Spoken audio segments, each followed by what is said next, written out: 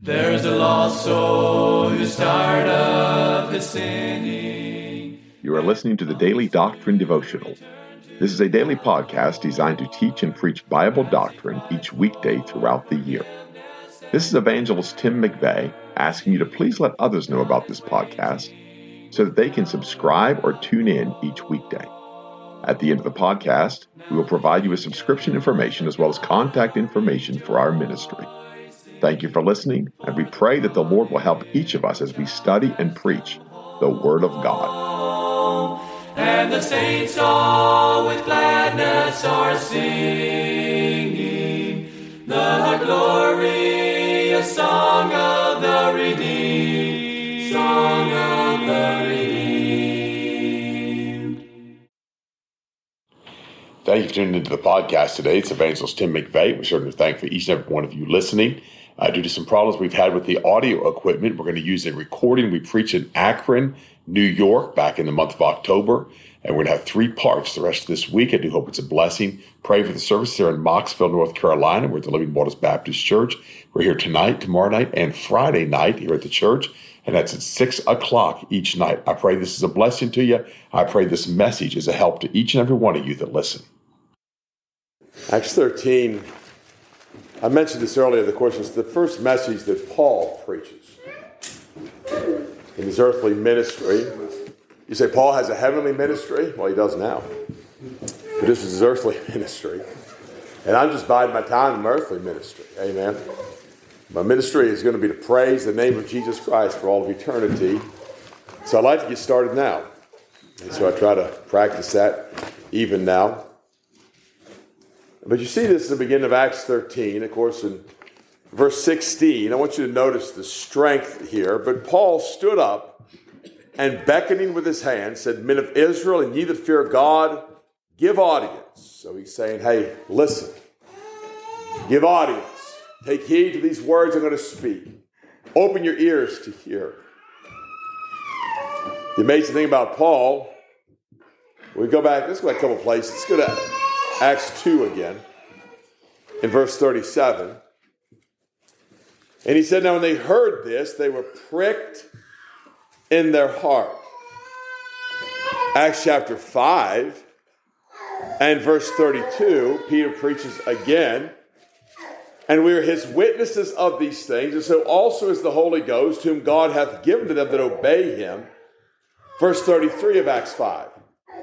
When they heard that, they were cut to the heart and took counsel to slay them. So they were pricked in the heart. They were cut to the heart. The book of Acts in chapter 7 and verse 54.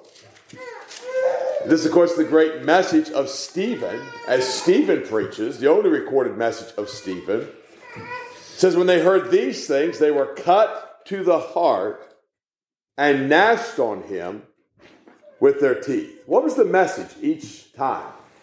Jesus Christ, that Holy One of God, dying for our sins, according to the Scriptures, being buried and resurrected according to the Scriptures, and each time they were pricked or cut to the heart, it was the resurrection of that man that they had seen in his earthly ministry. And the Apostle Paul, as one born out of due time, had seen the Lord Jesus Christ in his earthly ministry.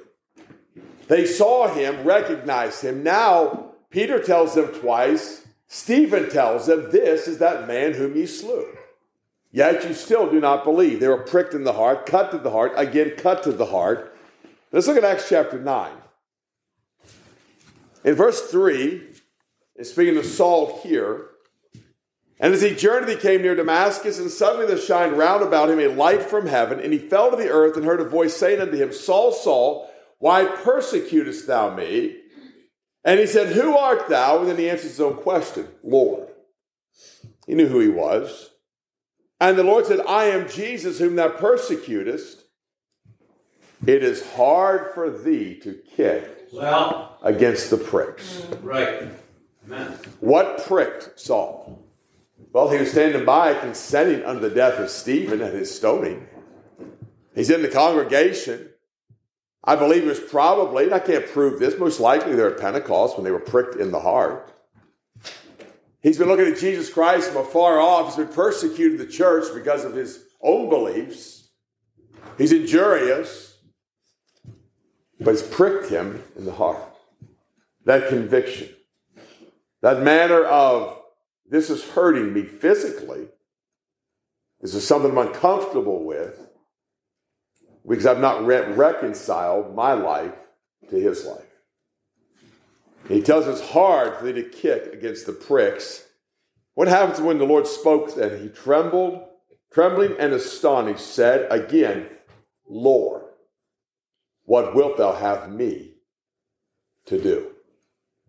The Apostle Paul, of course, this is his conversion.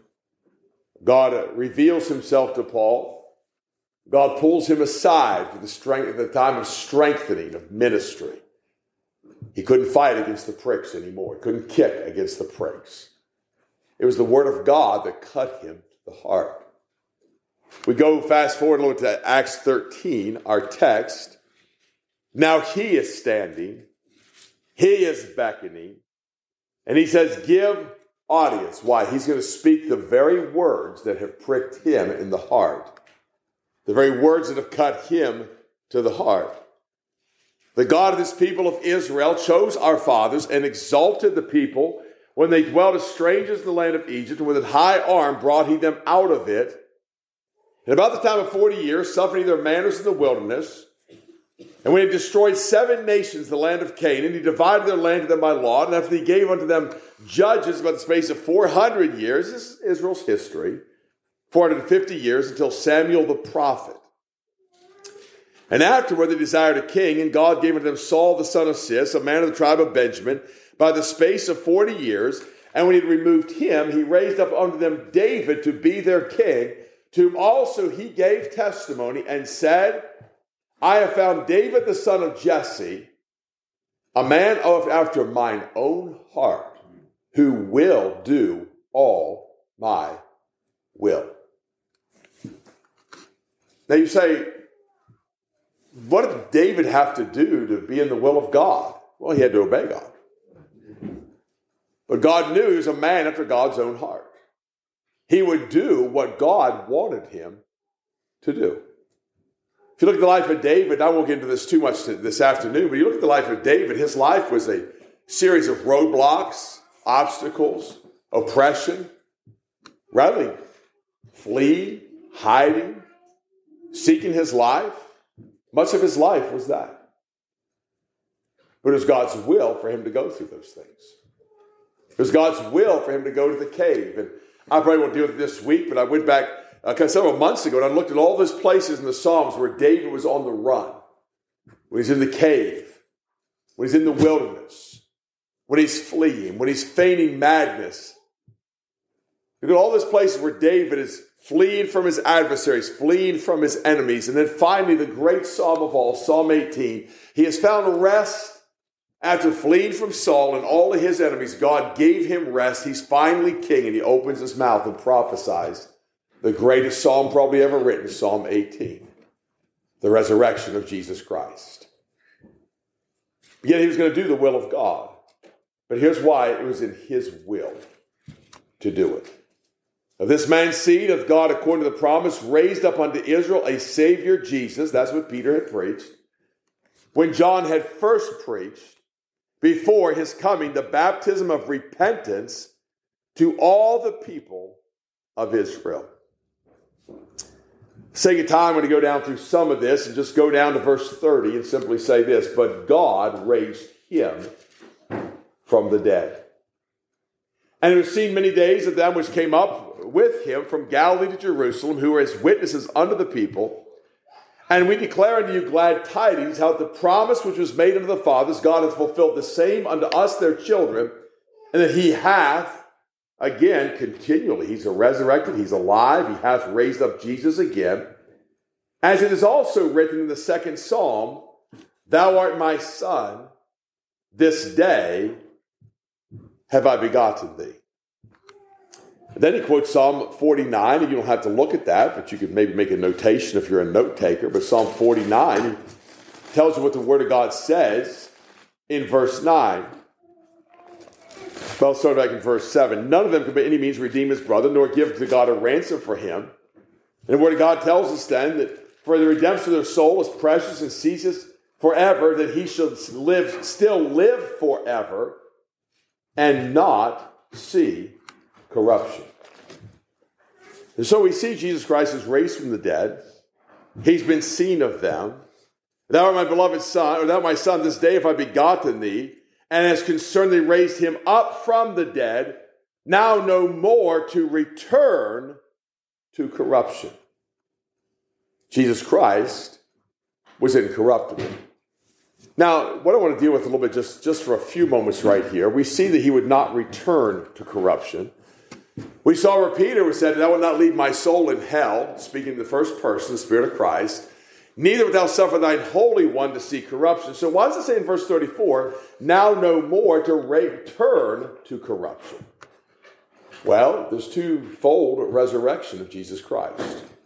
His soul's been offered. His body's in the grave. Both must resurrect. That's the promise of God. One has seen corruption. Why? Because of our sin. Because of our violence. He's been made sin for us. The other saw no corruption. That's the body of Jesus Christ, the body of God. That's God's flesh. He said, "I will give you the sure mercies of David." Wherefore he saith also in another psalm, we read this morning, "Thou shalt not suffer thine Holy One to see corruption." So again, that Holy One of God, that body of Jesus Christ, his soul has seen corruption. It's become you and I. It's been made sin. He bears in his bodies all of our sins, all of our transgression. He's seen corruption. But his body saw no corruption. Now, I want to just take a couple of verses here just quickly and look at this. And let's go back to Psalm 9. Let's look at that incorruption of the flesh of Jesus Christ.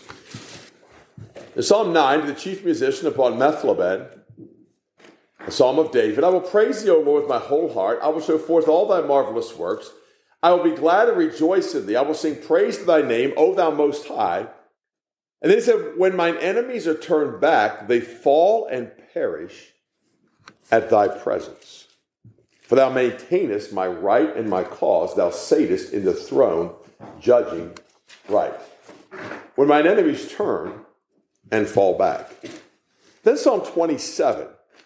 He gives an understanding of those enemies, and he gives us clarity of those enemies. And really this is what it boils down to, is the body of Jesus Christ, that Holy One of God, God's flesh.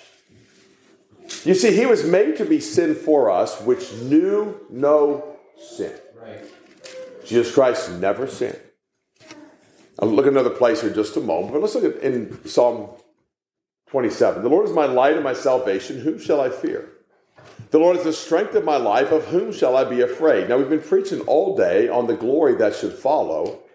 "When the wicked, even mine enemies and my foes, came upon me to eat up my flesh, they stumbled and fell." Now, what is that flesh?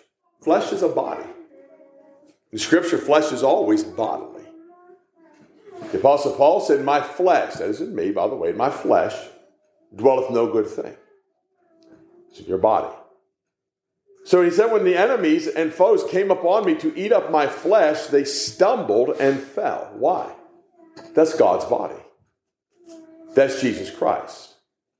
David told us he would not see corruption. That Holy One would not see corruption. The body of Jesus Christ would have no... Lazarus was 4 days in the grave, and what they say, surely by now he stinketh. Corruption, death, bacteria, worms, infection.